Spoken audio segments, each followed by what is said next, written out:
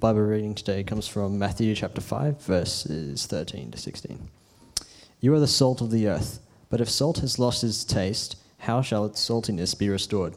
It is no longer good for anything except to be thrown out and trampled under people's feet.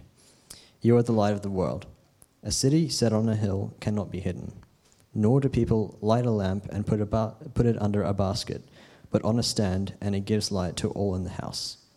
In the same way, let your light shine before others, so that they may see your good works and give glory to the Father who is in heaven. It's from the ESV version.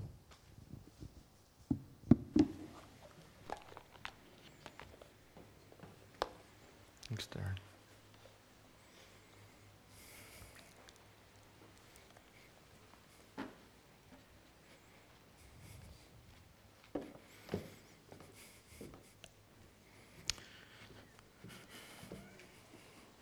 In that passage, the Lord Jesus is, in the Sermon on the Mount, is talking to his followers, his disciples. And there are many outlines for the Sermon on the Mount, but here is a nice simple one. There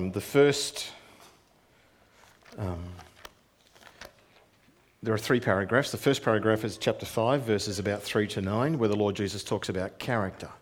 That if you're a follower of his, a disciple of the Lord Jesus, then these are the qualities, the attributes that you are to be demonstrating, your attitudes and in your behaviours, but primarily attitudes. It's pure heart, about passion for righteousness, about being merciful to others, being humble, being meek, and so on.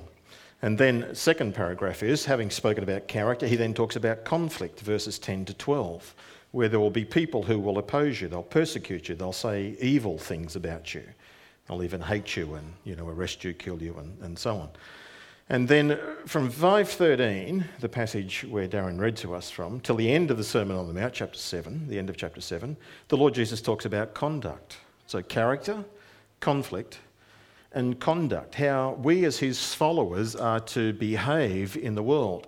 And he certainly talks about the temptations of compromise, but also of charlatans who will come in who will pretend to be followers of him, and you'll know the tree by their fruits. There'll be true and false prophets, and so on. There's a true way, a broad way and a narrow way. There is built on the rock and built on the sand. There is this contrast about what's going on.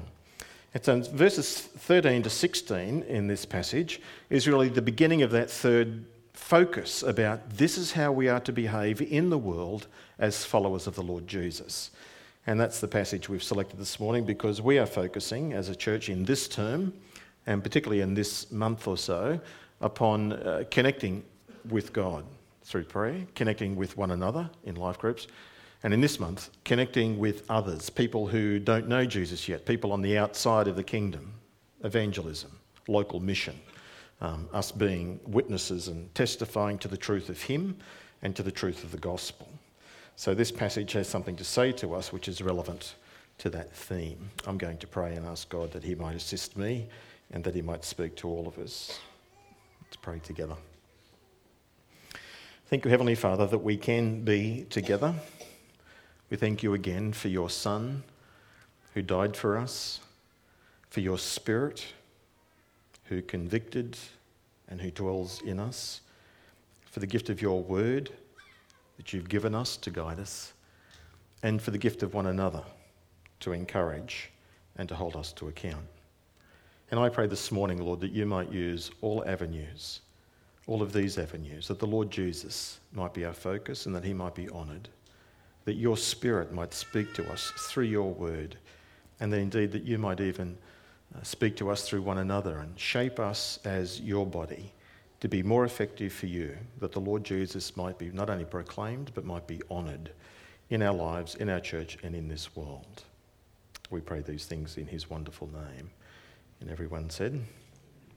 So Matthew 5:13 to 16 is our mandate on how we are to live as followers of the Lord Jesus. And he uses 2 metaphors, the metaphor of salt and the metaphor of light. You are the salt of the earth, you are the light of the world.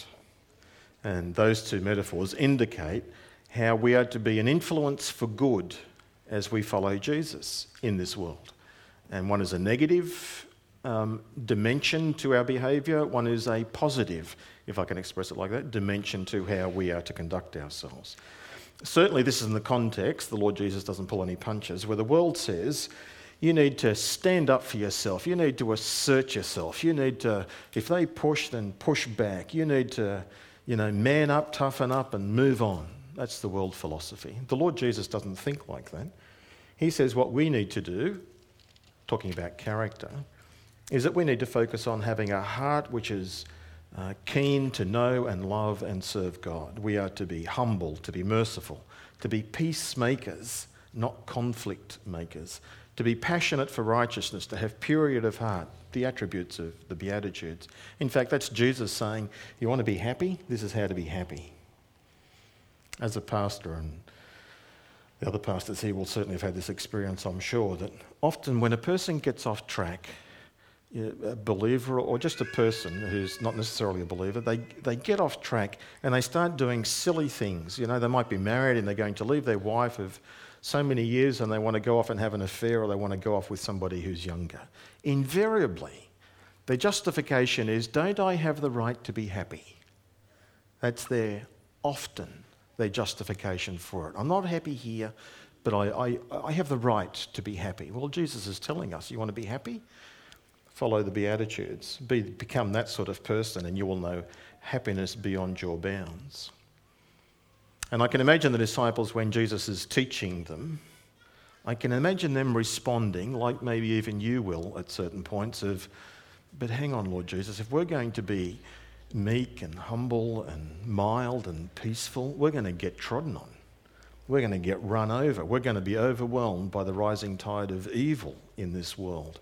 In fact, we are a minority, and we're always going to be a minority.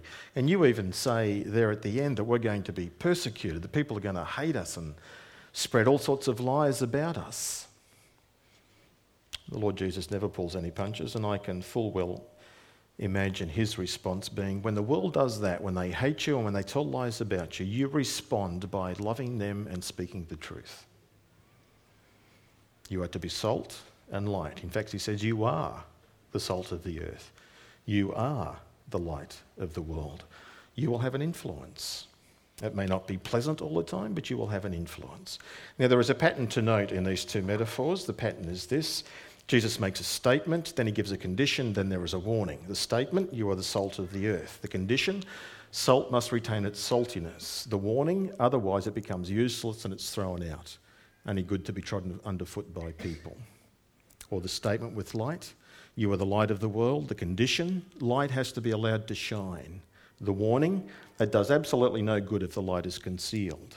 There's a statement, a condition, and a warning. The basic truth behind these two metaphors in Jesus' mind and thinking is that there are two categories of people. It's all the way through the New Testament, and it's especially all the way through this Sermon on the Mount, that there are two categories. There are people who are in the world, and there are people who are in Christ. There are people who are in the kingdom of darkness and people who are in the kingdom of God. There are people who are followers of Jesus, and there are people who are not followers of Jesus. There are people who are the salt of the earth. They're the light of the world. And there is a distinction between salt, light, and the world and the earth, the world of people.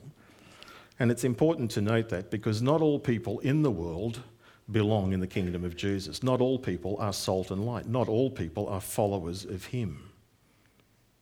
You have to acknowledge Jesus to be Lord. You have to change your mind about sin and ask for his forgiveness. You have to invite him to forgive you, to save you, and to call upon him for that. And he is always faithful to that cry. So we're talking to people who have actually done that. And note also, the metaphor implies that the world has certain characteristics about it. Being, when he talks about salt, the implication is that salt has a the earth, the world of people, has a tendency to deteriorate. They can't stop themselves from this decline. There is a tendency to become worse. And so God has acted several ways that we'll talk about, but through his people, by being salt to slow that process of corruption and decay down. Or the world is a dark place. It has no light of its own. Not only has a tendency to deteriorate, it has this darkness which envelops it. And God has placed his people, the church, in the world, left it here, with this double purpose in mind.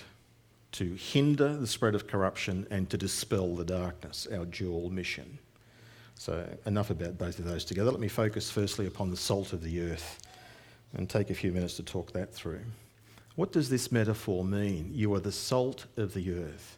Now, commentators are very creative, and sometimes they can take a metaphor and their imagination runs wild with them, and they come up with all sorts of very insightful and very creative understandings of this metaphor, the salt of the earth. And you've probably read or heard about some of them. What does he mean when you are the salt of the earth? What's salt like? Oh, well, one commentator says it's white. And so Jesus is saying that we have to be white. That means we have to be pure. It means we have to be holy. Now, there's truth in that. We do need to be that. But I don't think that's what Jesus means when he says salt. He goes on to say, if salt loses its saltiness, how can it be made salty again? He's got something to do with the way that it tastes or the way that it acts. So the metaphor has to be parallel to that. Back in Job chapter 6 and verse 6, Job even says, I think it's Job speaking, who says, can you eat food, bland food, without adding salt to it? The answer is, no, you need to add a little bit of salt. All good chefs know that. You add a little bit of salt to your meal, don't you? Don't you? Yeah, we don't. For years, we haven't, well, very rarely add salt because I've got blood pressure and salt's not good for me. And there's enough salt in everything anyway. Anyway, get off the cooking thing. Job 6 verse 6. So does Jesus mean that? You're the salt of the earth means you've got to add sort of like flavour and spice to life, that you help invigorate the life, the community around you.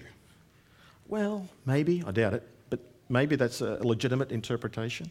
And then if salt loses its saltiness, then you're not adding to the flavour of the community around you, in fact becoming a little bit insipid and tasteless, and you're not good for anything but to be thrown away. Jesus certainly did that. Jesus added to the community in which he lived his life.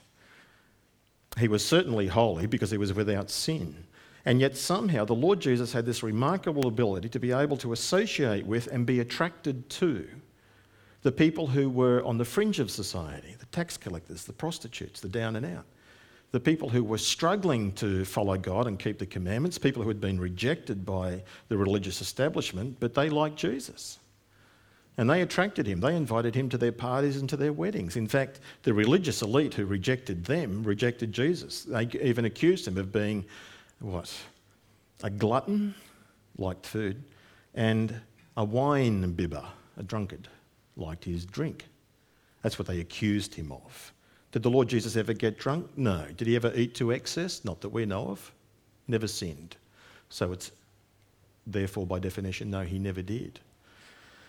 And yet he was related to these people. He could hang out with them, still be the holy, spotless Son of God, and tax collectors and prostitutes were not offended by him, but they liked having him around. That's what we're supposed to be like. We're supposed to be party animals. Well, not quite. But maybe that's what this means.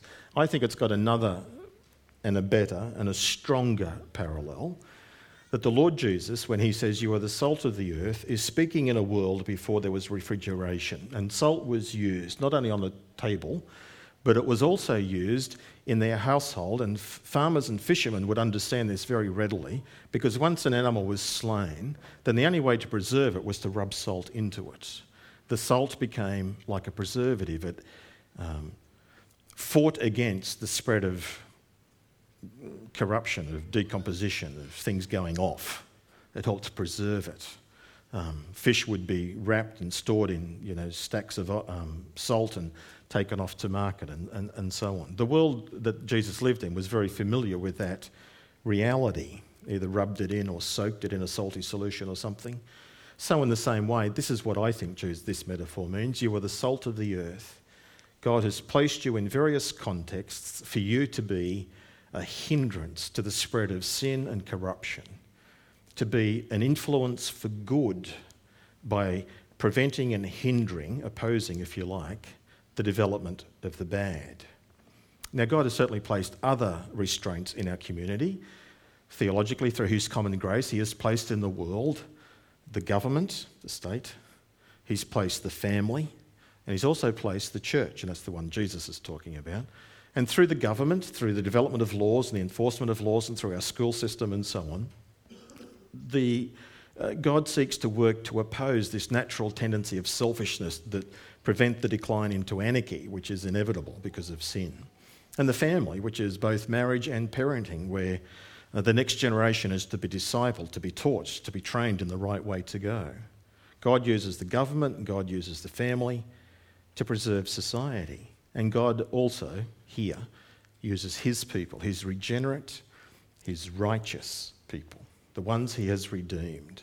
And he expects us to be a moral disinfectant, if you like, in the context where he has placed us. In some of those contexts where morals are changing, and not for the better, where morals are declining, which is never good. Or maybe even in some contexts where morals hardly exist at all. And he places us in those contexts to be an influence for good and for him.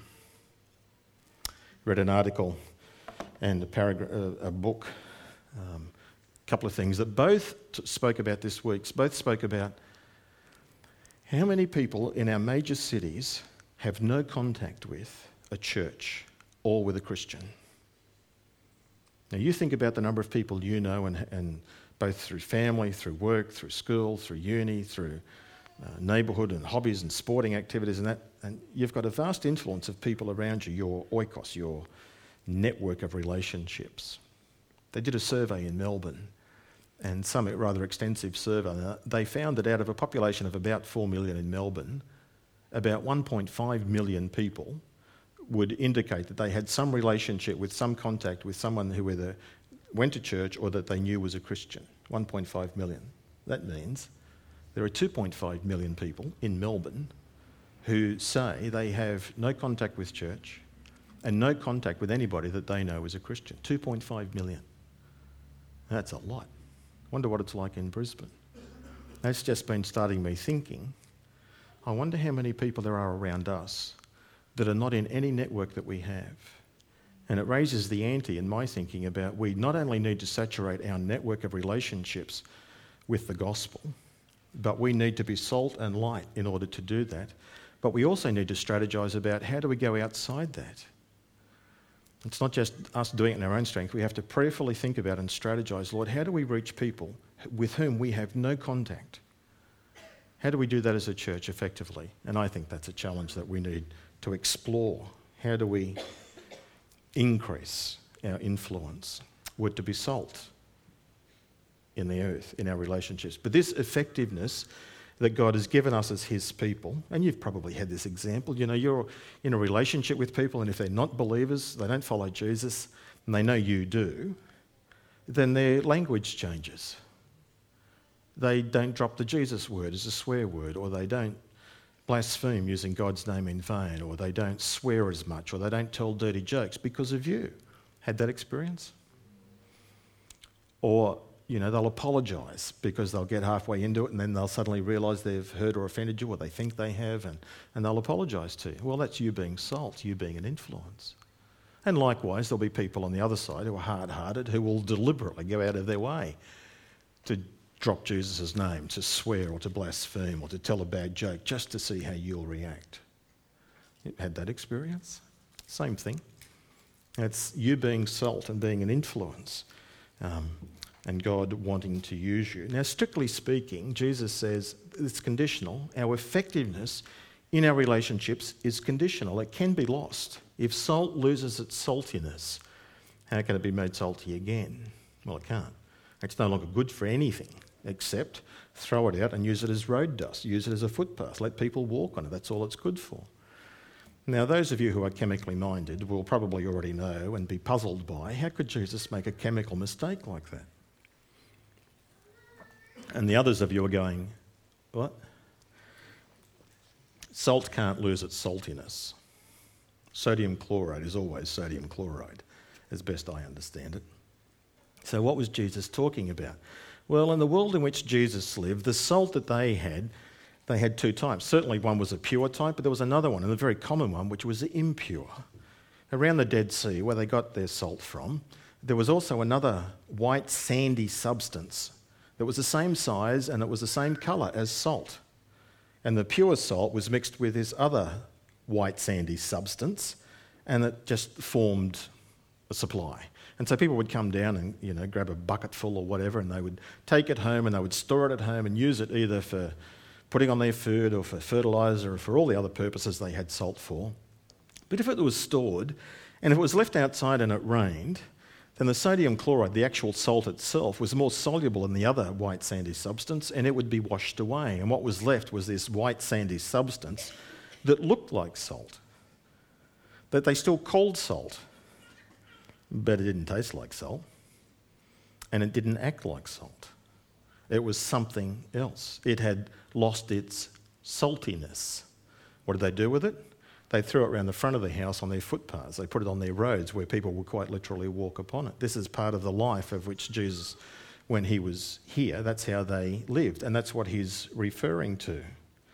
So too we, our saltiness is our Christian character, us behaving like it says in the Beatitudes, both in word and in deed, being Christ-like, following him. We can lose that, our character, our Christ-likeness, by compromise, by absorbing sinful or bad habits like the world, that we imitate them and we lose our difference from them by being a follower of the Lord Jesus. When I became a Christian, I used to be a cranky young man and I used to swear like a trooper. That was the world in which I grew up in. It was a non-Christian home and I used to play football, and it just seemed to go with the territory. Though I was taught by my parents and maybe by others, schooled and so on, that you'd never swear in the presence of a woman. And so what was remarkable, that here are these sinful habits that I have that I could control, but that I would have excused of saying, it's not, I can't control it. But whenever a woman was around, suddenly I could. You could change. When I became a Christian, suddenly all that changed for me almost instantly. I started speaking and I no longer had a desire to swear, and it didn't come to me automatically or fluently. It just went.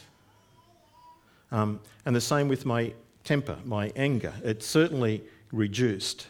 It's still reducing. And occasionally I get a flare-up. Don't we all? My life changed when I met Jesus. And that's what he's referring to, that when we become followers of his, our life will change. We will be salty. We will have a good impact on those around us. But we can lose our influence by compromising our behaviours. We lose our differences. As I said to the earlier congregation, when I became a Christian back in the 70s, I was probably at the end of an era where in the era beforehand it was very common, particularly for Baptists, but just for Christians, that they were known by their don'ts. Christians don't smoke. Christians don't drink. Christians don't dance, don't go to movies, don't play football, don't play on Sundays, don't play cards. Don't. They were known by their don'ts. Whereas that's not the difference that we're talking about here. The differences between us and the world is not that we have a list of rules and regulations where we don't do certain things. It's because we are shaped by and we have different attitudes. As I said in the earlier congregation, I don't smoke. But I don't smoke because I'm a Christian. I don't smoke because my mum and dad smoked. And I grew up with them smoking and I saw what it did to them. And both my sister and I said, we won't do that. So I don't smoke not because I'm a follower of Jesus. I don't smoke because I hate smoking. Can a Christian smoke? Yes. Should a Christian smoke? No. Can you? Yeah, it's between you and God. Like I said to the 8:30 service, you'll smell like you belong in hell, but you at least, you don't because you follow Jesus. Can Christians dance? Some can, some can't. But it's not a law. You're not sinning by dancing, and so on. Can you go to the cinema? Of course you can. It's not a sin to go to the cinema, but for goodness sake, be careful what you go to see. Salt and light.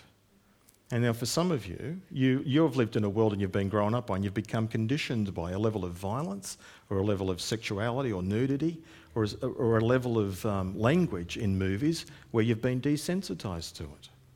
Is that wrong? Well, that's between you and God to figure out. You just be careful so that you do not compromise your saltiness, your Christian character, and therefore your influence and witness in the world. That's what the Lord Jesus is saying. This influence of saltiness certainly happens at various levels. It should happen at home, absolutely. It should happen at work, school, uni. It even happens on the national level. The biggest illustration historically that I could think of to come about that is the country of France. Back in the 1700s, France, along with England, was just a morally corrupt, a nation which was just filled with debauchery and immorality and a whole lot of corruption going on. And even the King of France said, "After me, the deluge. After me, the flood. You know, we're going to be wiped out, so let's party on." That was his attitude, and he was right. After he died, there was the French Revolution. There was the groundswell of people rising up and throwing them out, and lots of devastation and killing and so on. England, 20 miles away, just as bad, never experienced the revolution. How come? Because in 1703 there was a man born by the name of John Wesley. And John Wesley gets converted. And through his conversion and through his preaching, many people, thousands, hundreds of thousands of people in England come to faith. There was a revival in the country. And it was that revival of people turning to follow Jesus that saved the nation from rebellion, from anarchy, from revolution. That's historians will document that for you quite clearly. Rapid changes in society. Christians being salt. God changing us, and God's wanting you. He's calling you to be salt. Remember the city of Sodom? If there are 10 righteous people found in it, then it wouldn't be destroyed. The influence, you see, of 10 in a city. And sadly, there weren't even 10 found, so the city was destroyed. For us to be effective, then we must be in touch with the world. Salt has to be in touch. The salt has to be in touch with the meat in order to stop the corruption happening. So we've got to be in touch with the world, not withdrawn from the world, not isolated from the world. Rather, Jesus sent us into the world like sheep amongst wolves. We are not to cloister in our little salt shakers where it's Christian just with Christians. We are to be shaken out into the world and the community. And we're to be intentional in our relationships with our friends, with our neighbours, with everybody that we come in contact with, of being a witness, a demonstrable witness of the Lord Jesus. But we must maintain our distinctiveness, our Christ-likeness, our character, and not compromise. Otherwise, we become part of the problem and not part of the solution. So my question to you before I move on is, how's it going for you? Jesus called you, if you're a follower of the Lord Jesus, he called you to be salt in your world. Are you living as a Christ follower? Are you using your money as a Christ follower? Do you talk as a Christ follower, as a believer? Not just in the words you use, swearing or telling inappropriate stories, but even engaging in gossip or passing on rumours or lies or deception. And as a follower of the Lord Jesus, we're to put those things off. We're to be different. That's how the world behaves. Am I conducting myself as a beatitude Christian in my family, in my leisure time, at work? Is there anything that I've got to fix up in my life so I can be more effective as salt? Is there something I have to add? Is there something I have to remove? Is there something that has to change? Why don't you ask the Lord about that and listen to his answer to see what he says to you? Because certainly the evil one will be tempting us and trying to trick us to be ineffective, to lose our saltiness. Let me go on. The Lord Jesus then uses the second metaphor about light. And Jesus here himself clarifies what he means by the light. You are the light of the world. And he says, let your light shine, verse 16, before people, that they may see your good works and praise your Father in heaven. So you are the light of the world. He's talking about the way that we behave, our conduct. These are good works, and that certainly includes our speech. They are good works of faith, but they're also good works of love and care. These good works express our loyalty to God. We attend church, we read our Bible, we talk to him in prayer, we give to his cause, we serve him in some ministry area, works of faith.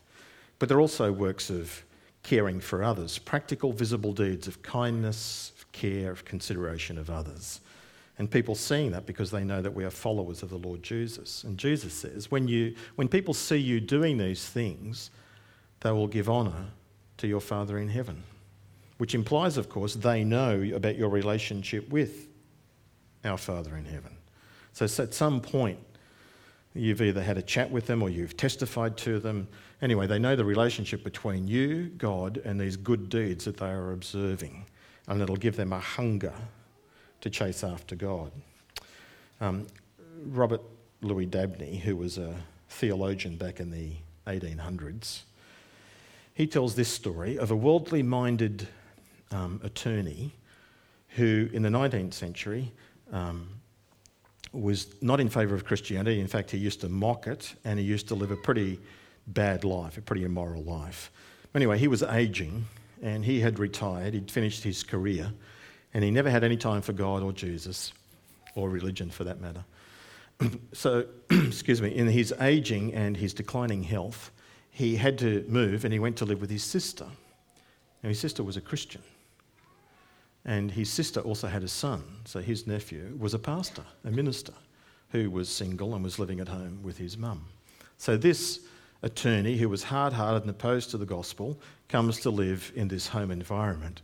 And the son, the pastor, thinks this is a great opportunity, and he has lots of gospel conversations with him, answering questions and probing and so on, and lends him books to read and so on. And over a period of time, and with his declining health and him knowing that the end is drawing near, he confesses faith in Christ, and he wants to do so publicly. And he says that to the pastor, would it be okay if I did this publicly?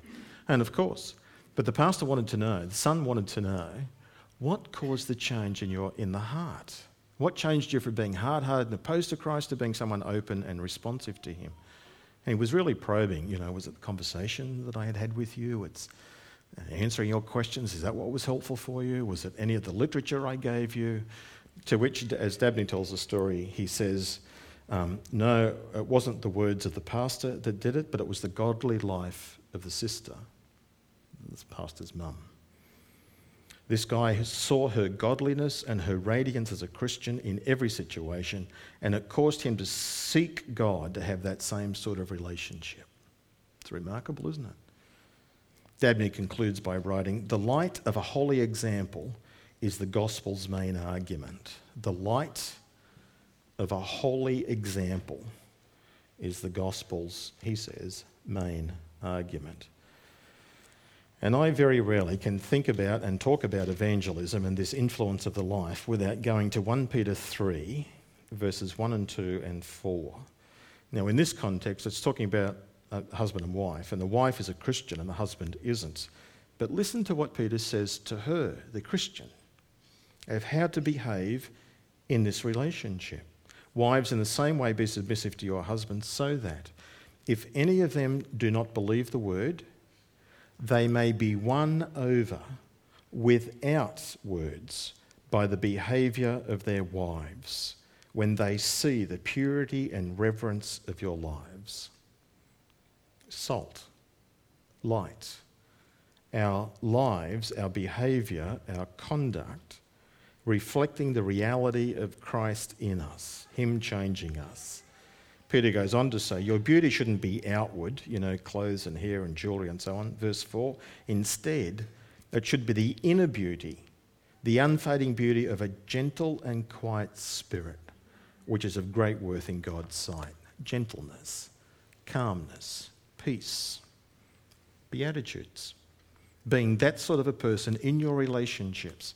And even though people have a different philosophy and rise up and are aggressive and fighting and will say hateful and untruths about you, Jesus says, respond as salt and light.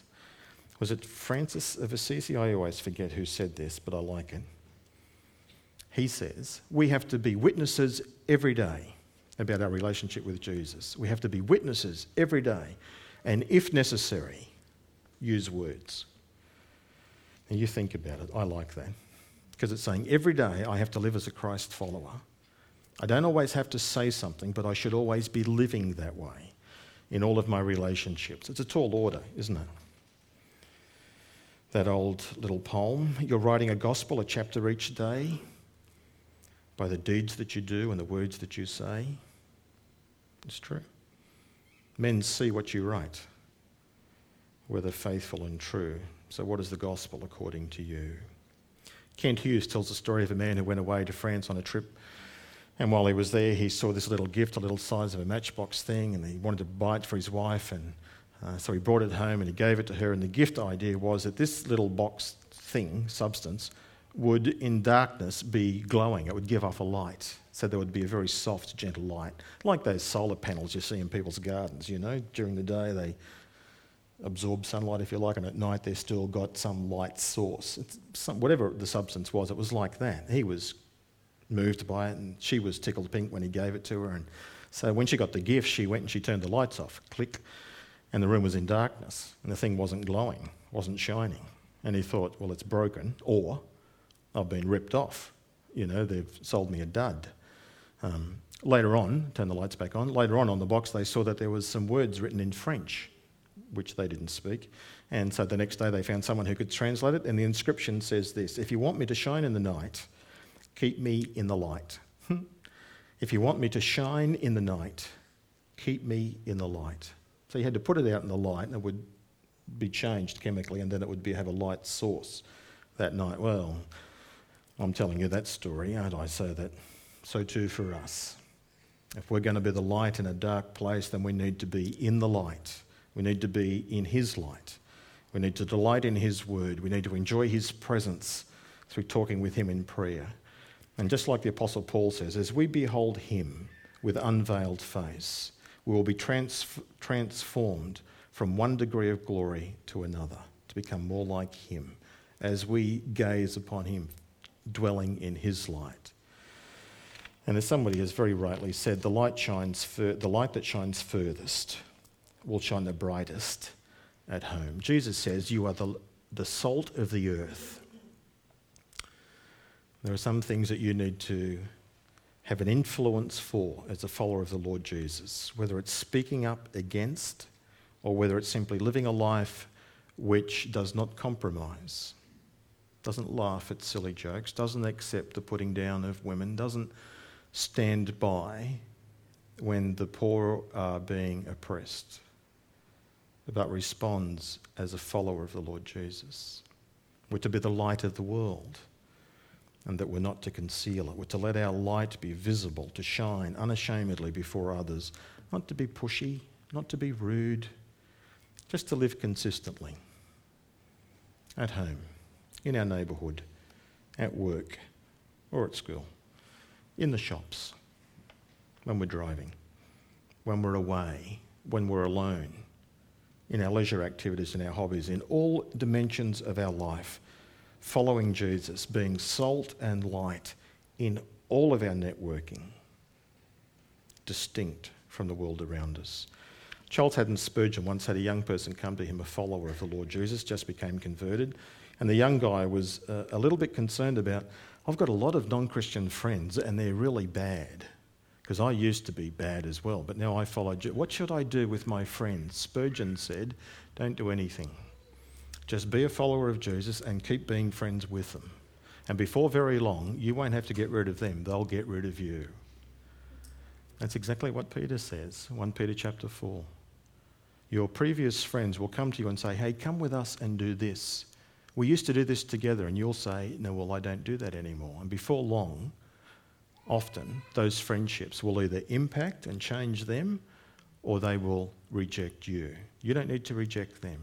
You love them, you pray for them, but before long, they probably will reject you. The book of Revelation in chapter 11 talks about how in the future, one day, the kingdoms of this world will become the kingdoms of our Lord and of his Christ, and he will reign forever and ever. That day is coming when the whole world will be filled with the knowledge of the glory of the Lord, like the waters cover the sea. And until then, he has now left his church, us, his followers, to be salt and to be light, to stop the corruption which is going on in the world and to be a light shining in the dark place that people might come to know him. That's the call. Let's pray together. Thank you, Lord Jesus, for the simplicity and for the clarity of your teaching. It's certainly challenging. So, Lord, I pray that you might help us to be just obedient and pleasing to you, to be salt, to be salt in all of our relationships and activities, and to be a light which shows the way, a light which shows you, in order that you might be honoured and that you might be glorified and that people might be saved. So, Lord, use us today and in the days of this week to be salt and light. And Lord, speak to us if there's anything we need to change, if there's anything we need to add, if there's anything we need to remove. Could you tell us, please, that we might follow you more closely? We pray in your name. Amen.